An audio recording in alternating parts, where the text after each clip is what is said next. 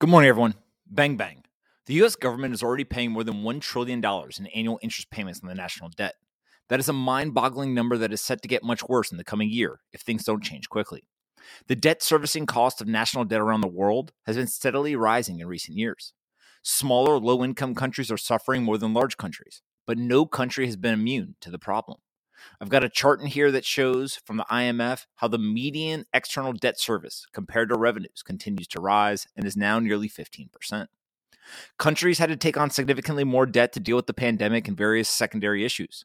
That debt came at a time of low interest rates, but now that interest rates are rising and many countries have not stopped borrowing, the servicing costs will continue to grow rapidly. The United States is a good example of the trouble ahead. More than 30% of all U.S. federal debt is set to roll over in 2024, which is over $7.5 trillion. This is problematic because the refinancing cost of this debt is the worst it has been in more than 2 decades.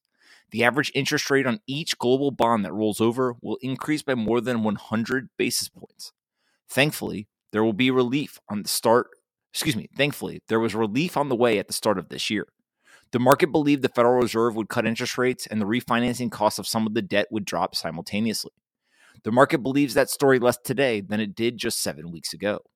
Jim Bianco shared a great chart, and he explained what's happening.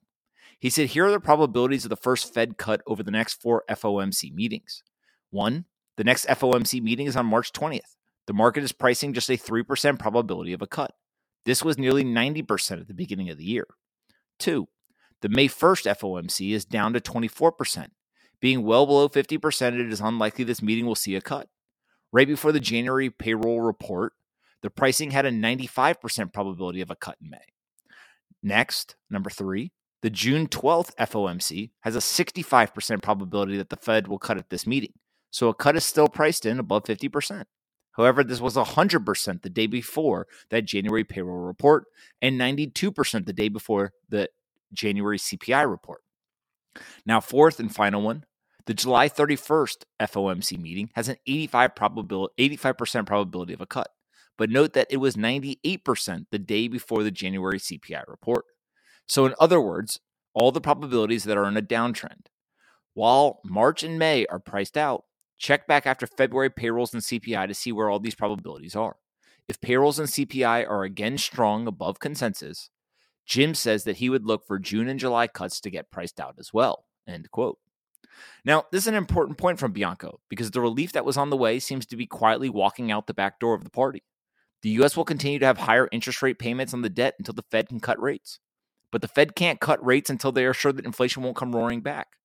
According to Molly Smith and Craig Sterling at Bloomberg, quote, underlying U.S. inflation probably rose in January by the most in a year as tracked by the Federal Reserve's preferred metric, highlighting the long and bumpy path to taming price pressures. The core personal consumption expenditures price index, which excludes food and energy costs, is seen rising 0.4% from a month earlier. That would mark the second straight monthly acceleration in a gauge that's largely been receding over the past 2 years. End quote. Now, the Fed is officially in a lose-lose situation. Keep interest rates high, and you will probably push the U.S. economy into a recession. Cut interest rates and risk inflation coming back to ruin your legacy. There are no winners in an inflation fight. But while this is going on, the American people will continue to see more than 40% of all personal income tax dollars spent on servicing the debt. Rather than having those dollars devoted to better education, defense, infrastructure, and various other services, the money evaporates into thin air as interest payments. Not exactly the news we want as the U.S. heads into tax season. Hope all of you have a great day, and I'll talk to everyone tomorrow.